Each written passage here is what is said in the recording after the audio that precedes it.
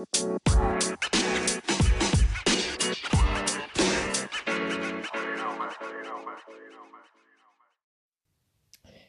everyone, welcome back to Flash from the Past, the podcast where I talk about movies and games that are at least 10 years old. I'm back after a long hiatus, and I apologize for that. Life, new job, all kinds of things. But I'm back with the reboot. I'm your host, Jess, and I say we get right into it, shall we? You've waited long enough. First things first, let's talk about this reboot. Here's a quick rundown. We're still going to talk about one movie and one game, but now the criteria is that they only have to be older than 10 years. There are just too many PS2 games that I want to play and I want to talk about. Secondly, I've been listening to a few other podcasts, and I really like the idea of retro achievements, like what would have been considered achievement if those were around back in the day. I'm not as good as these other guys. Check out Genesis Gems and Classic Gaming Podcasts. Anywhere where podcasts are found. Those are both really awesome gaming podcasts, mostly to do with retro stuff. But I think I'll give it a shot. Third, I've started my run of PS2 games on Twitch. That's what gave me the inspiration to get this going again. Come hang out and watch me struggle through some terrible camera angles at twitch.tv/radmadmal. Fourth, this is going to move to a monthly format. I work back in retail now, so it's hard to get time to do more than that. I think that's it for now, all the updates that I have, so let's jump into the movie of the week, The Cable Guy. The Cable Guy is actually the 13th movie credit for Jim Carrey. My wife and I are going through and watching all Jim Carrey movies, and some of those early ones are actually really pretty funny. I highly recommend Earth Girls Are Easy if you just want a crazy weird movie with Jeff Goldblum and Gina Davis. Anyways, Cable Guy came out in 1996 and was surprisingly directed by Ben Stiller. Yes, that Ben Stiller. He also plays a guy who is on trial for killing his brother, but you only get bits and pieces of the story because it's told by television, which I believe plays a character all in itself in this movie. It's kind of moves along in the background without you even knowing it unless you're paying attention. I'm not really a fan of Ben Stiller, but his directing style actually worked very well for this movie. The writer was Lou Holtz Jr., and this turns out to be his only credit in Hollywood that I could find, which is unfortunate because the movie is really well written. It also stars Matthew Broderick, famous, obviously, for Ferris Bueller's Day Off, who was hot off of The Lion King about 2 years earlier. And yet 2 years later, he would do Godzilla, which I actually love, but purists dislike that one very much. I think I'll do a podcast on that one month. Maybe I'll have a Godzilla game on Genesis now that I bought the Mega Drive, and I'll be able to do Godzilla month. Anyways, obviously the star of The Cable Guy is Jim Carrey. He plays a cable guy with a lisp who at first seems like an okay guy who's just lonely and wants a new friend.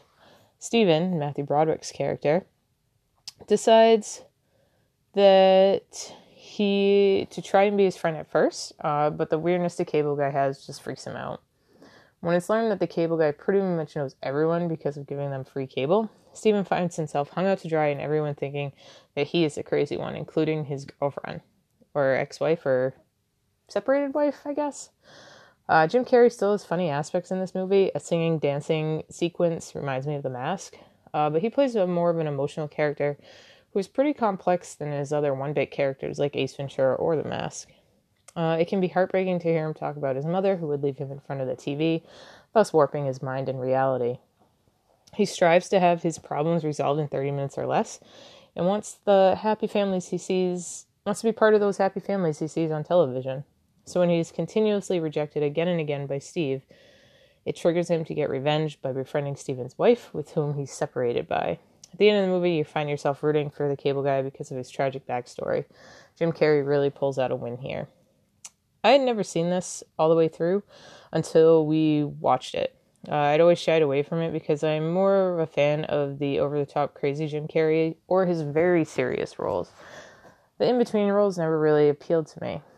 I'm glad, though, that I gave it a solid chance. I was surprised by both his and Matthew Broderick's performance. They played off each other really well, and I think if this movie was cast with a different lead opposite Jim Carrey, it wouldn't have done as well. Moving on to the reviews, I found this pretty interesting. Critic reviews from Metacritic only gave this an average of 56, while users gave this a solid 8.1. That's 3 points higher by just regular people. I definitely am on the side of the user scores with this one. Also, according to Metacritic, this has 3 awards. It was number 73 in the best movies of 1996. It was number 51 in the most discussed movie of 1996. And it was number 85 in the most shared movie of 1996. Overall, I really enjoyed this movie, and I thought it was deserving of all the accolades it received. I give it a solid 8 out of 10. But what did you think? What are some of your favorite Jim Carrey movies? Stick around for the end of the show, where I rank my top 3. Moving on to the game of the week. I did start my PS2 streaming, like I said, and I started it with Max Payne. This is close to one of the first PS2 games I ever played back in 2002, and I was enamored with it. The slow-mo gun control, the story, everything. However, it wasn't until I played it for my stream that I finally beat this game. I usually could only make it past the second area. The difficulty always ramped up for me, and I would get so frustrated. So this time, I knew if I was playing it for the stream, I would have to be chill. It took me 11 hours and 38 minutes to finally beat this game. And what an adventure it was. Overall, the story, the comic book feel, is done very, very well. It feels like an old detective movie, even with the voiceovers sounding like something from a 1960s Dick Tracy show. The story follows Max Payne, a detective who comes home one night to find his house broken into, his wife and baby murdered, a scene I would probably say is one of the most heartbreaking scenes in any game to date. Max decides to go to work for narcotics and go undercover to find out the source of the junkies, a drug called Valkyr. This leads him on what seems like an endless chase of new enemies, powerful people, and a seedy underworld. I will say that while most of the game was great to play, there were definitely moments that just were not made for the camera angles used in that era. PS2 had a very tough time in the new world of camera angles. It's like they did not figure out how to use dual analog sticks yet until later on in the life, and it still only kept the camera in movement on one stick. This at times makes it difficult when you have to walk across bridge-like sections, insanely difficult. It doesn't help that during some of these moments you have a baby crying, and some of those moments, if you fall, your checkpoint is like 5 minutes back. I finally just literally had to inch my way across these sections to hit the checkpoints and move on. It's honestly really my only complaint from the game. Otherwise, the slow-mo shooting works great, ammo is plentiful if you play on easy like me, and the enemies and bosses are not that difficult. Again, I play on easy, so take that with a grain of salt. Max Payne was published by Rockstar, with obviously already had GTA under its belt, and developed by Remedy Entertainment, who also developed games later like Alan Wake on 360 and Quantum Break on Xbox One. It was released on PS2 December 12th, 2001, and I also found some really cool trivia from Moby Games. There's definitely a lot more than I'll list here, so go check it out at mobygames.com. So here we go. The PC version of Max Payne appears in the book 1001 Video Games You Must Play Before You Die by general editor Tony Mott. I will say most people thought the PC version was better. I was never a PC person just because I never could afford a PC that was strong enough to play video games. So I always played my stuff on PS2. It's still really fun. In England, the game was advertised on hydrants covered with actual yellow police lines with the game's name and slogan on it. Max Payne, a man with nothing to lose. It's just like the game box cover art. The origins of bullet time, made famous in the movie The Matrix and playable effect in Max Payne, are attributed to Edward Muybridge. He used still camera angles placed along a racetrack to take pictures of a galloping horse. Edward Muybridge was actually alive from 1830 to 1904, so you can imagine this origin definitely has a place in history. There was a Dreamcast version planned. Like it says, Max Payne was initially in development for the Dreamcast up to the point that Remedy demoed the game at E3 in 1998. Despite some more refined character models, the game looks and plays mostly identical to the PS2 and Xbox versions of the game. Early on in the game, or over the course of development in there, the V-drug was not only a mind-warping drug, but also body-warping. It in fact made users grow into a hulking giant with glowing green eyes. Early scripts dealt with super soldiers. They were even working at screenshots which shows Max fighting these super soldiers. This all was scrapped as it looked too silly and was too similar to Sin. I'd never played Sin, so if you have, let me know what you think. In order to create the game, the developers from Remedy traveled from Finland to New York to photograph the buildings and the streets. You can actually read about their adventures at the 3D Realms website, 3drealms.com/max/New York. Let's see. There are some inaccuracies. Despite all the realism put in the game, the code numbers given by NYPD officers are completely wrong, according to an ex-NYPD officer. The music for the game was made by Katsuki Hataka, who is also a singer and bass player for the band called Waltari. There's some pretty cool references in this game, too, that showcase pop culture. So I picked out a few that were pretty nifty. The game features some humorous moments. In one of the earlier levels, there's a room off the ledges outside of the building. Inside, a guy is lying on the ground with a stake on his back, and the letters Buff, with an obvious reference to Buffy the Vampire Slayer, scrawled in blood next to him.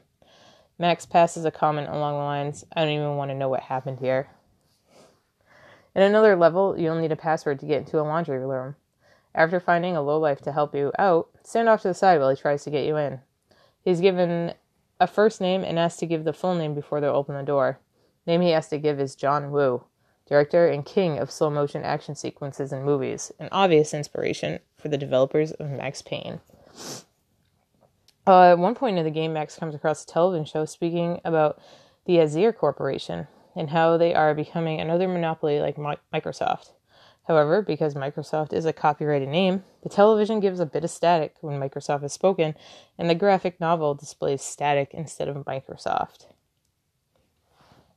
I think my favorite one was the one about Twin Peaks, and I said it as I was playing it, and you can check it out on the replays. At some point, you will pass by a TV with the images show a familiar red curtain room and a flamingo. The accompanying dialogue is all in Twin Peaks style. The music has that hip, TP, jazzy sound. A man's voice talks about his evil twin, which of course ties to the doppelgangers of Twin Peaks. The flamingo speaking style sounds much like the little man in Twin Peaks dream sequences. The flamingo may be a reference to Wild Palms, which included flamingos and is sometimes compared to Twin Peaks. Elsewhere, another TV show soap opera with the events that closely parallel the game, this soap opera device was used often on Twin Peaks. During one of the Twin Peaks parody portion, the flamingo's speech is distorted and it is impossible to understand what he's saying except the final line, "The flesh of fallen angels," a sort of reoccurrent motif along the game. Alright. There are some variations between the PS2, PC, and Xbox version. The biggest one is the PS2 version does not allow you to quick save during a level like the PC and Xbox versions. There were, it looks like three awards it won. In 2001, it was PC Action Game of the Year by Readers' Votes. Also in 2001, from PC Gamer, it was Best Gimmick of the Year for Bullet Time. And in 2005, it was number 41 in the 50 best games of all time. Now, if you want to pick up this game today, according to PriceCharting.com, you can grab Max Payne for as little as $5.95 complete on the PS2. And finally, we've come to the new segment of the show, where I come up with some achievements. And I can't remember which ones, because when you play Max Payne on the PS4, you actually do get achievements, which is kind of cool. I can't remember what those ones were, but so if I subconsciously kind of use the same ones, I'm really not remembering correctly. So anyway, I came up with 4, and I have number 1, John Woo Hoo, which is if you get your first kill using bullet time. Number 2 is Of All the Gin Joints, where you meet Mona Sachs for the first time. Number 3 is Rosemary's Baby, and that is getting through the nightmare sequences without turning the sound off in the menu. And when you play, or if you have played, you know exactly what I'm talking about. And not gonna lie, I had to stop that. I had to do it. I would not have got that achievement.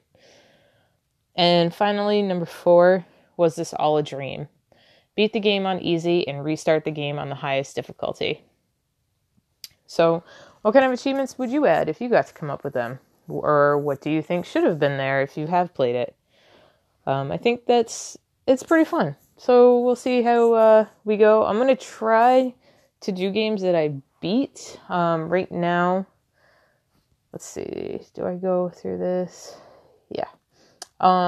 So we'll see. I did get, like I said, the Mega Drive on the Sega Genesis, so I have a lot of Sega games now that I can kind of use for this. And obviously a lot of PS2 games that we're going to be going through. So, thanks for hanging out today. And we're going to end the day with my top 3 Jim Carrey movies. Number 3, Liar Liar. Number 2, Ace Ventura, When Nature Calls. And my number 1 favorite Jim Carrey movie has to be the number 23. He plays a great serious role, and I really, really enjoyed him in it. What are your favorite Jim Carrey movies? What achievements would you like to put in Max Payne? Let me know all this and more by emailing me at flashfromthepastpodcast@gmail.com, on Twitter at flashpastpod, and if you want to watch replays on my games, visit me at twitch.tv/radmadmal. Right now, I'm trying to get through Star Wars Bounty Hunter, which has some of the same issues as Max Payne, but overall it's pretty fun. Other than that, I'll be around next month with another movie and another game. Thanks, guys. Enjoy everything.